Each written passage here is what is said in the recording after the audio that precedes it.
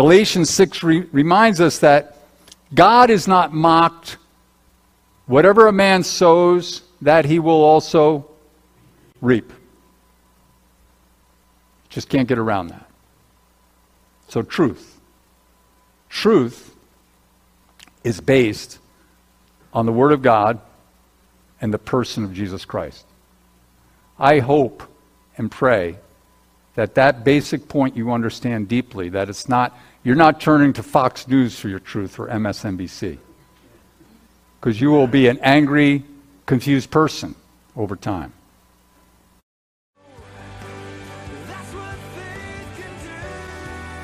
Abounding in Faith is the broadcast ministry of Emmanuel Bible Church of Howell, New Jersey. If you are blessed by this message, please subscribe to our podcast or YouTube channel. You can also download our app by searching for IBCNJ in the Google Play Store or the Apple Store. For more information, please visit us at www.ibcnj.org. Our speaker today is Senior Pastor Joe Suazo. Remain standing for the reading of God's Word. If you have your Bibles with you, turn to the book of Ephesians as we are finishing up this series in this wonderful, amazing letter from the Apostle Paul. We're in chapter 6. We're going to be looking at the first 3 pieces of the armor of God today. I hope you're excited about that.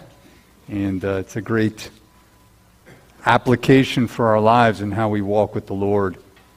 And we're going to pick it up in verse 10, and we're going to read right through to verse 15. Finally, be strong in the Lord and the strength of his might. Put on the whole armor of God, that you may be able to stand against the schemes of the evil, the devil. For we do not wrestle against flesh and blood, but against the rulers, against the authorities, against the cosmic powers over this present darkness, against the spiritual forces of evil in the heavenly places. Therefore, take up the whole armor of God, that you may be able to stand in the evil day, and having done all, to stand firm.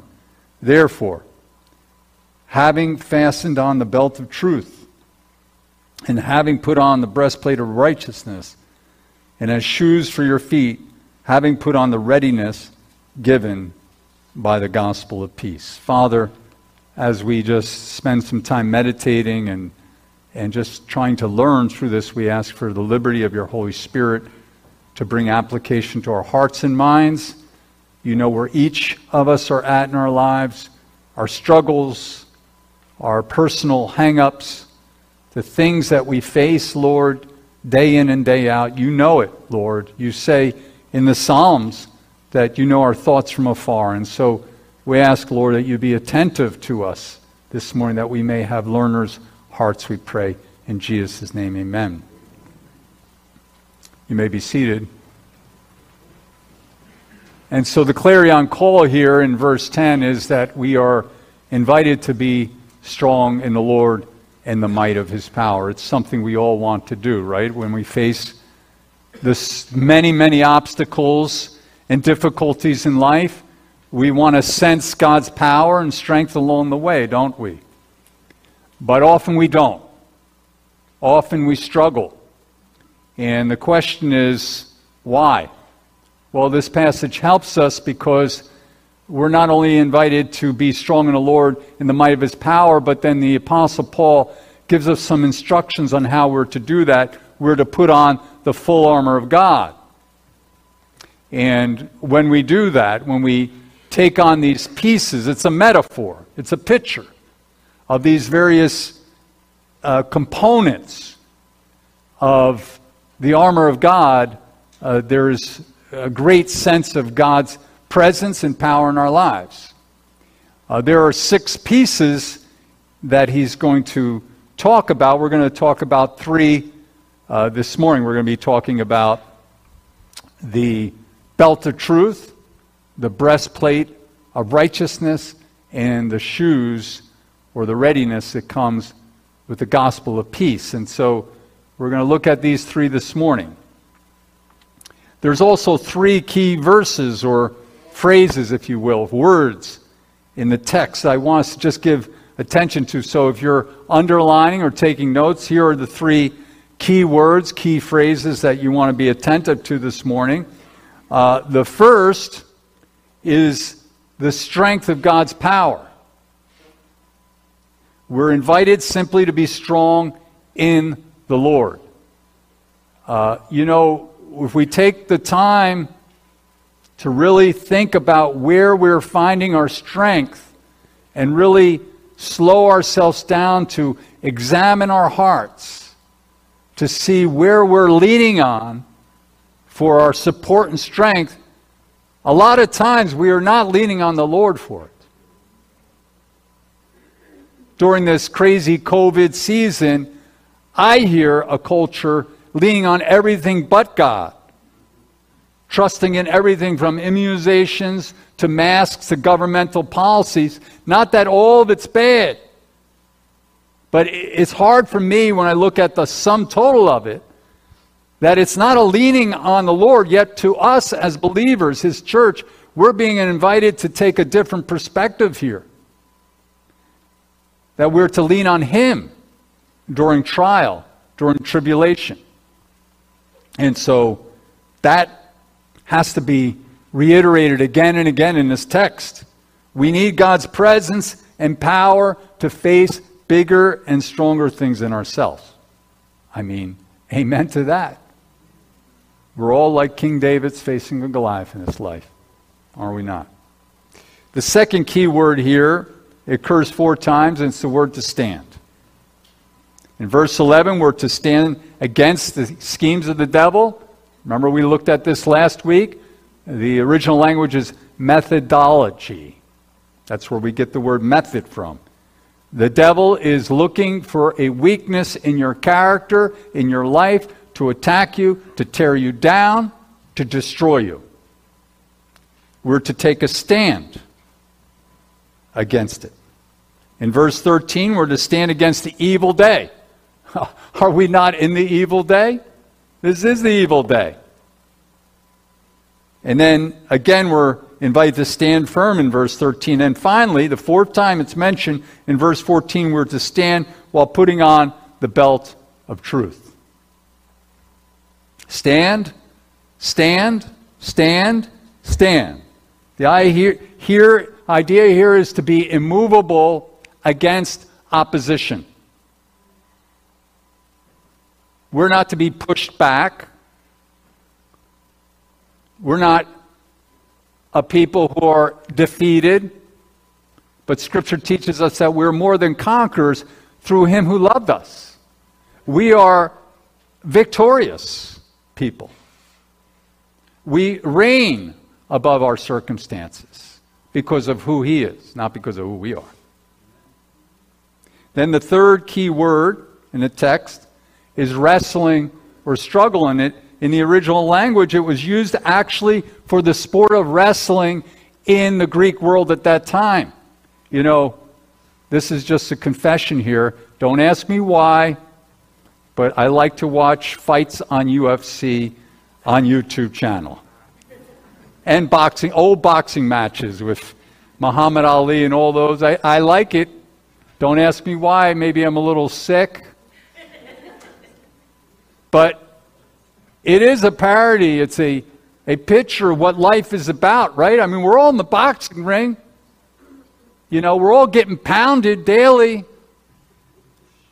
I mean, I love talking to people who, you know, they have this idea of retirement, and they're going to take it nice and easy. I talked to them a couple months later, they're pulling their hair out. They're either more busy than they were before, or they got problems that they didn't think they were going to have.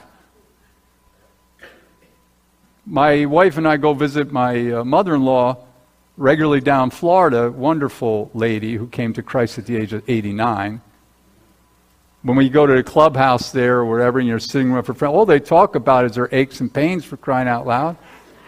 Great retirement. Life is a struggle. It's a wrestling match. But we are on the winning side when we have the Lord. Amen to that? And so we're going to look at these three key pieces of armor and what that all means to flesh it out. Let's begin with the belt of truth. You know, we're in a culture in crisis when it comes to this word truth. If we want to truly understand why our nation is in crisis, look no further than a culture that is confused on its source of truth. You know, while the United States was founded really by the Puritans, I don't look at the founders as the founders, they had a vision, and it was based on the revelation of God's Word. And in fact, the main curriculum all the way to 1830 in the United States was the New England Primer. This was 150 years, generation after generation after generation. New England Primer, their kids were being taught, Adam sinned. You know, things like that. And then the Bible and the hymnal. That was the curriculum. And then, of course, math. And then we transitioned in 1830 to what is called essentialism.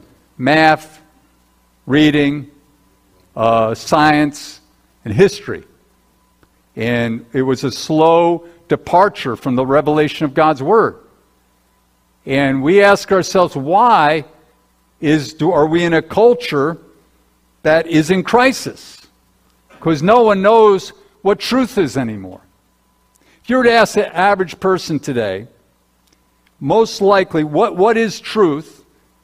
Most likely the response would come down to their own viewpoint or the viewpoint of a particular group that they're advocating on behalf of. In political science theory today, they call it tribalism. We have the LBGT group, we have the Antifa group, we have the conservative group, we have all these groups that have competing interests, competing worldviews, but really no one knows what is the truth. There's not a compass guiding anyone except their own ideas.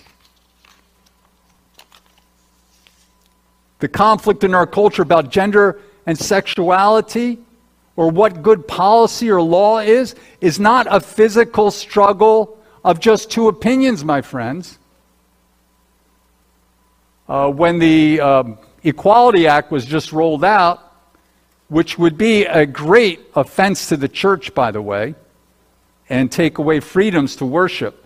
People don't realize that. What was behind they always put these nice words behind these things. What was behind it is a spiritual battle, and it only once in a while will come up. There was one congressman down in Florida who decided to call out one of the committee members who formed the bill, and he says, this is something that's against what the Scripture teaches. And that person said, well, what does God have to do with it? That's where we are in our culture. In philosophy, there's two basic questions that have to be answered. What is truth? That's called epistemology. And why? Why are things the way they are? That's called metaphysics. All philosophical systems and viewpoints have to answer those two questions. A person who leaves God and His Word out of the equation cannot answer either question with any confidence whatsoever. Truth becomes a matter of opinion. One's person's existence gravitates almost to the absurd without God. And because young people no longer have confidence in what is true and no reason to live, we have a culture in crisis. Only revival is going to bring us back. You understand that? The book of Judges is a beautiful portion of Scripture. Book of Judges covers about 400 years. Before Judges was Joshua.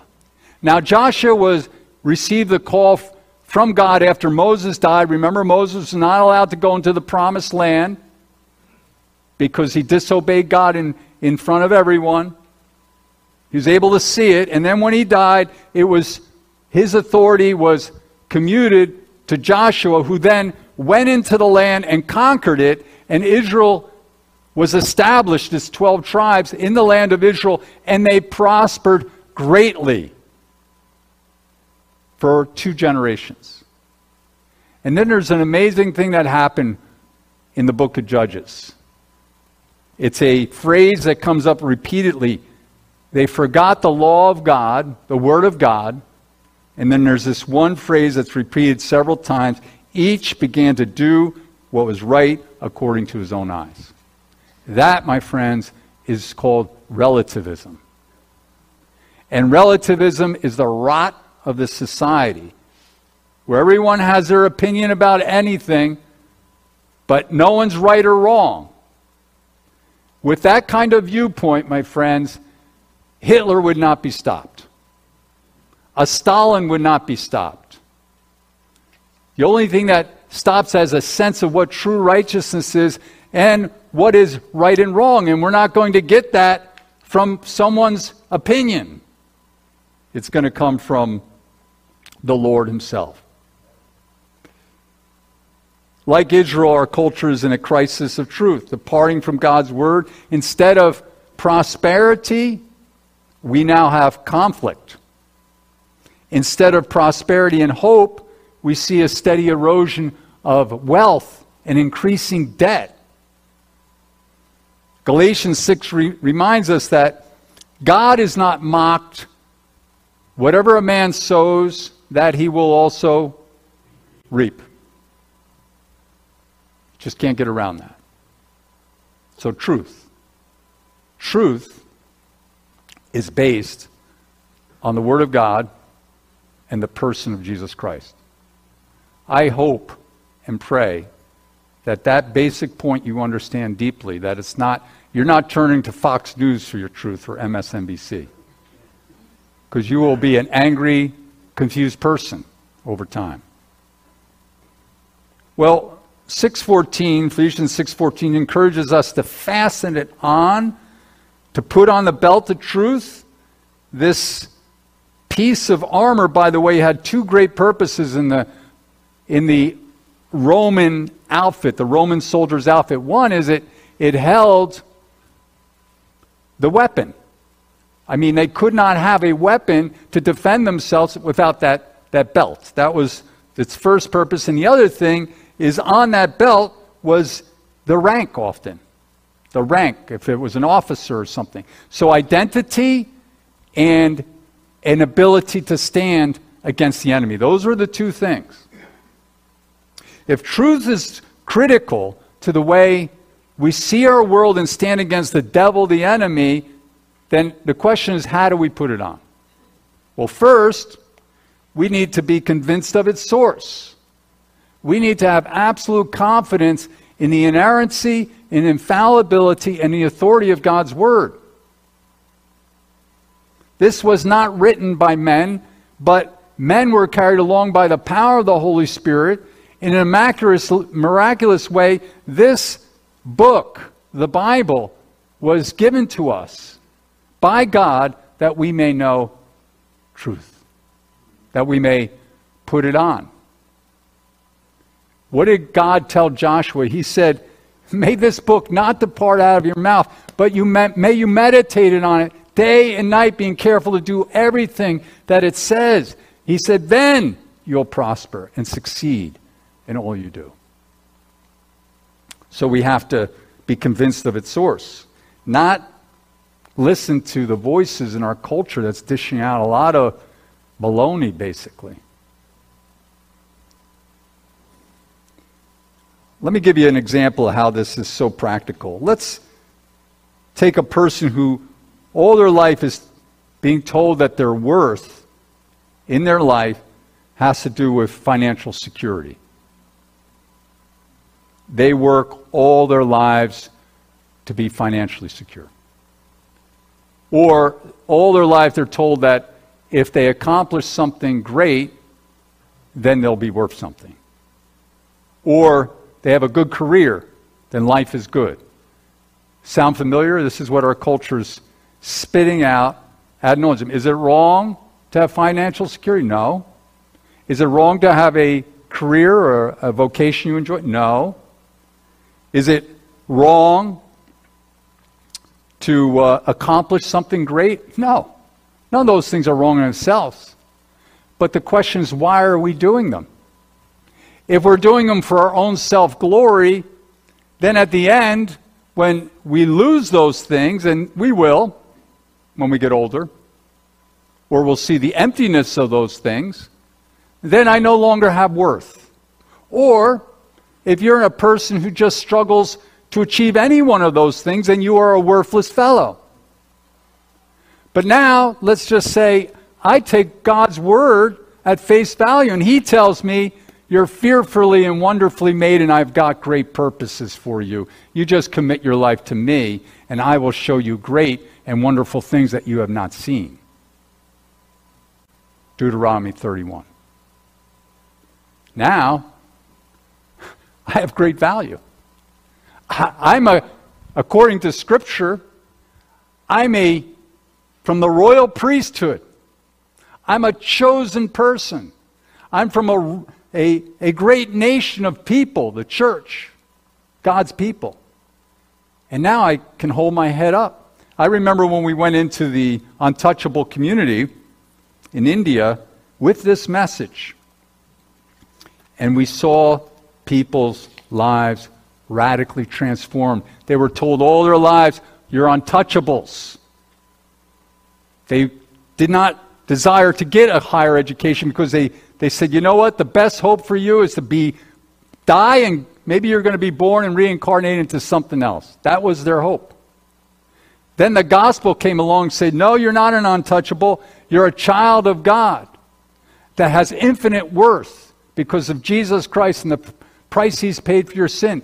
That community went from being impoverished, and we've literally, not that they were pursuing wealth, but God began to bless, and now you're going there and their children are getting doctorates, they're running businesses, and they have a whole different mindset. What changed? Their understanding of themselves from God's point of view. Now they're living for God's glory. Are you living for God's glory this morning? When you wake up, are you choosing to do what He has invited you to do? Then you're wearing the belt of truth. Just saying to yourself, I'm putting on the belt of truth, doesn't mean anything. You got to know what it means. And so if we're going to take a stand against the devil, we need that peace. We need that truth in our lives. Second component, breastplate of righteousness. Breastplate of righteousness. You know, this protects the vital organs of the body in the Roman soldier's outfit. And there's two ideas behind righteousness in Scripture. Two theological concepts. The first is the righteousness of Christ, and the second is our walk in righteousness. Let's talk first about the righteousness of Christ. The righteousness of Christ is the idea that when Christ died on the cross for your sin, my sin, the punishment that was due to us because of our unrighteousness, His righteousness is imputed to us. So now we're able to stand before God, not with our righteousness, but with the righteousness of Christ. And so when Scripture says you're holy and blameless, and you're like, not me, you're right, not you. You're holy and blameless because of Christ's death on the cross, who paid for 80% of your sin. You guys aren't even disagreeing with me. What have I got here? Don't tell me you're theologically inept now after all these weeks. 80%? 85%? Okay, come on. 90? How much? So if you're 100% forgiven and now declared righteous by God, when you stand before Him, there's freedom. He who knew no sin, that's Jesus Christ, became sin for us, that we might become the righteousness of God. Paul framed it this way. I love these verses in Romans 3:21. And now a righteousness has been revealed, a righteousness that comes by faith in Christ, whom God put forward as a sacrifice or propitiation by his blood to be received by faith. Well, how does this truth practically help us? The righteousness of Christ. Well, the devil, whose name is called the accuser, that's one of his names, accuses believers, it says the brethren, he accuses them day and night. His main strategy against us is to accuse us of our sin and guilt. Have you ever had that feeling, oh no, I did it again? I can't believe how stupid I am. I did that thing. I said that thing. Why am I so angry? Or whatever that palette of sin that we struggle with is. Guess what? You are not going to pull yourself up by your own bootstraps on this one, my friend. You need Christ to be the center and front of your faith. His righteousness. If we confess our sins, the scripture says, he is faithful and just to forgive us and cleanse us from all unrighteousness. Isn't that beautiful? That means we get to stand before God free. And when we do that, by the way, we gain greater victory over sin when we learn to do that. Because we're not fighting from a posture of weakness. We're fighting from a posture of strength. To be strong in the Lord and the might of his power. Well, the second aspect of righteousness is this: our righteous walk with God. It's the way we live. To walk in righteousness. This means that we're to consciously, with the power of the Holy Spirit, live with our affections and our desires for the things of God, not sin. We are to walk in righteousness. If you're honest, there are certain sins that you love. Right? Why is everyone looking away from me right now? There are certain things we love that are either not true or they're not going to lead us to any place good. We think about them. We gravitate towards them. We have to be resolved within ourselves on a daily basis to pray through the agency and the power of the Holy Spirit to walk in holiness. When we do that, instead of walking with shame, we walk with our heads up. And we walk with a sense of victory and a liberty that comes from the Lord. It's a better way to live. Some of us know it. It's so good to walk in holiness. I laugh at some people who say, you know, the kind of life you're telling me there, it sounds like no fun. Oh, I tell you what, I would not trade 1,000 days of the sinful pleasures that I've had before Christ, the things I used to do, with one day of walking in the Lord and the strength of his power. It's sweet to walk with him. Listen to what 1 John tells us, chapter 2, verse 29. Since we know that he is righteous, you know that everyone who practices righteousness is born of him. Romans 6:13, we're invited this way: present your bodies as instruments of righteousness, present your bodies not as instruments of unrighteousness for sin, but as instruments of righteousness to God. How does this practically help us stand against the devil? Well, if he's accusing you day and night and looking for opportunities to put you to shame, if you're walking in holiness, you have nothing to be ashamed of. You don't have to be ashamed of temptation, but conviction of sin, when you've folded and yielded to temptation, you should be ashamed of, and you need to turn to the Lord and get your hearts right with God.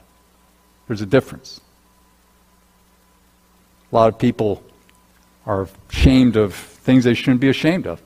Temptation, it's not, we stand with the Word of God against temptation. Temptation becomes sin when we yield to it. The second way it helps us is we maintain our witness as believers in a world that's full of trouble. There's nothing worse than a hypocritical believer, right? He calls himself a Christian with that attitude. He claims Christ. Look at what he's doing. There's nothing worse than being a bunch of hypocrites. We don't want to be those people, right? So we have the belt of truth, the breastplate of righteousness, and then finally, shoes. I call them shoes for sharing the gospel. Let's talk about what the gospel is, just for a moment. The gospel simply means good news. Good news. The good news is simply this, that God so loved the world that he sent his only begotten Son, that whosoever believes in him would not... Wow, you guys are good. Not perish. Who wants to go to hell and perish, right? But have everlasting life. That's good news. It is. Very good. Instead of a destiny of condemnation away from God for all of eternity, without hope for the future, now, through Christ, I'm filled with hope. That's good news. Because of his sacrifice on the cross, when we believe in him, we not only have a hope of eternal life, but even in this life, we're free because the fear of death and the fear of the future is no longer hampering us, but now we know we have something that's greater than whatever life can throw against us. What did Paul say in Romans 8? What shall separate us from the love of Christ? Shall tribulation? No. Shall distress? No. Persecution? No. Nakedness? Famine? Danger? Sword? No. And all these things we're more than conquerors. You know, the world right now is fixated on a COVID death clock. I mean, think about how morose and how it's a testimonial of where we are as a world now, whether it be Asia or North America. But the Apostle Paul encourages us. Listen to what he says. I'm Peter, rather. Peter 1, verse 13. Set your hope fully on the grace that is to be given to you at the revelation of Jesus Christ. In a world that thinks death is the worst case scenario, a world that's looking to escape suffering at all costs, we do not fear death, and we can embrace suffering knowing that we have a God working all things out for the good because we love him. That's good news. Well, how do you... There's a word in Ephesians 6:15 about these shoes. By the way, if you're a Roman soldier, you cannot fight a battle without shoes. Imagine going out on the battlefield. You got your sword, you got your thing, but you're in bare feet. Not good. One stamp on the toe. Someone shared with me, my dear friend Brett, who's trained in these martial arts, he says, all you have to do is just quack on someone's toe in the self-defense. They could be immediately crippled if you hit them in the right place. You can't fight if your feet are hurting. Shoes. How do we get these shoes on? How do we put them on? The word readiness is the idea of training. To be prepared. A Roman soldier before going into battle would receive 4 months minimum of training in marching and weaponry, and many more months before he'd go onto the battlefield. If he were to go untrained, what do you think would happen? It would be disastrous to fight against the enemy. Every day, wherever we go, our shoes go, right? Unless you're anyone here with bare feet this morning? One. We have to have one with bare feet. He likes to play the drums of his bare feet. But generally speaking, we put on shoes wherever we go in this culture. Where our shoes go, we go, right? If your shoes are going in one direction, you're going in another, there's a big problem, right? Now the question is what kind of shoes you got on? Do you have shoes that are going to tell a message so that when you come to those people who are hurting and suffering, that you have a hope, the gospel of Jesus Christ, that you can bring to them because you've prepared yourself, you've put the shoes on, you tied the laces, now I say, I'm going out today, so if the Lord brings an opportunity to me, I am going to share something about His love. Or, you can have shoes of selfishness, shoes of fear, shoes of anxiety. There's all kinds of shoes, right? Women, you know that there's all kinds of shoes, right? I got 3 pairs. My wife's got like 3 pairs. Almost threw myself under the bus there.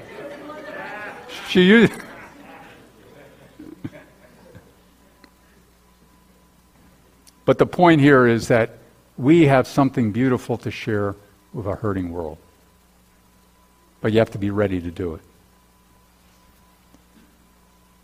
That's one of our primary calls in life, to be lights of the world. What does Jesus say in Matthew 5? A city set on a hill cannot be what? Hidden. Everyone can see its light. Let your light shine before men, that they may see your good works and glorify God on the day of His visitation. And I want to finish with these 2 wonderful pieces of Scripture here. Just reminding us of our great call as believers to proclaim Christ. First is from 1 Peter 2:9. It says we're a chosen race, a royal priesthood, a holy nation, a people for God's own possession, to proclaim the excellencies of Him who called you out of darkness into His marvelous light. That's our identity. Light bearers. And then the second promise. 2 Corinthians 5:17 says, we are new creations in Christ. The old is past. Behold, the new has come. But for what purpose? That's the question. Paul continues. This is from God, who reconciled us to Himself and gave us the ministry of reconciliation. Therefore, we are ambassadors for Christ. Shoes of the gospel. So, what are you going to do this week? Truth. You have to be in it to win it, right? In it to win it. Truth of God's Word. Every day you're going to be meditating on that Word.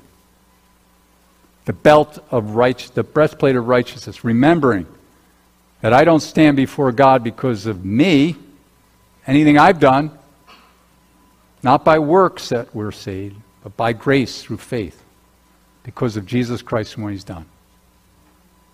And when I walk righteously, I do not have to be filled with shame, but filled with a sense of confidence in the way I live. And then finally, the gospel. We're to carry it and bring it everywhere we go. That those who are without hope may receive hope. Those who are struggling with fear and anxiety may know there's one greater than their fear and anxiety. Those who are so mired down in their trial, their difficulty, we can tell them there's one who gives us victory over those things. And those who are fearful of death, that we would tell them there's one who lives. And because He lives, in Christ we too will live. Let's pray. Father, thank You for these beautiful scriptures and the many, many applications we can find with our heart. We pray, Lord, in the name of Jesus, that you would be kind to us, to help us to apply each of these things, that you may be glorified through us, Lord. Help us towards that end, we pray. In Jesus' name.